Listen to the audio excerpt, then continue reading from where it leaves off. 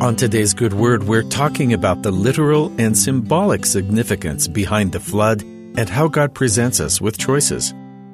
Nearly every mythology holds some tale of a great flood, one that reshaped environments or wiped out large portions of humanity. Some historians suspect this is because of the end of the last ice age, when water levels rose due to huge glacial masses melting.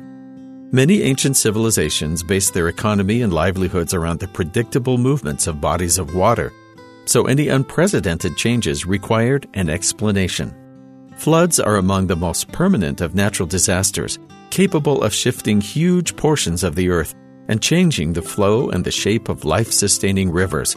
It's little wonder they would stick around in the collective conscious of any civilization.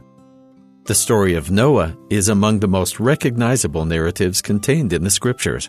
Though the entire earth is described as covered in flood, as an impressive display of God's power, that's not the only lesson we can learn from Noah.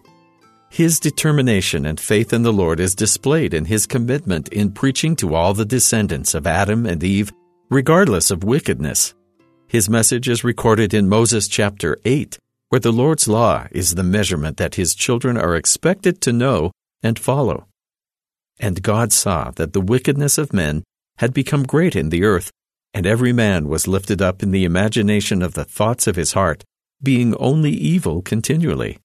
And it came to pass that Noah continued his preaching unto the people, saying, Hearken and give heed unto my words. Believe and repent of your sins, and be baptized in the name of Jesus Christ, the Son of God, even as our fathers, and ye shall receive the Holy Ghost, that ye may have all things made manifest. And if ye do not this, the floods will come in upon you. Nevertheless, they hearkened not.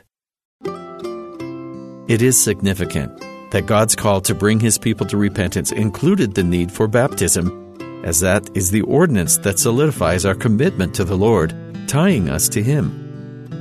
Through baptism, by God's power, we're washed clean and set on the path to return us to him. The flood had many purposes, but just how we are cleansed by water through baptism, so too was the earth when it was submerged.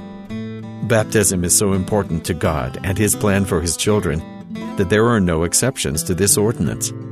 Even the Savior, Jesus Christ, free from sin and the tarnishes of mortality, followed the commandment to be baptized, fulfilling the law and showing the way for the rest of us imperfect beings. None of us is born wicked, but our choices and our experiences here in mortality eventually lead all of us to make mistakes and experience hardship. At that point, we are presented with our most significant choice. Do we continue in pride, relying only on ourselves? Or will we turn to the Lord, shedding our sins and taking his name upon us through baptism? Every one of the Lord's children is given this choice, the same choice Noah preached before the floods. Ultimately, even though the people just before the deluge knew the Lord's law and the consequences for rebelling so thoroughly against him, wickedness only brought sorrow. The flood was multipurpose, cleansing the earth literally and symbolically.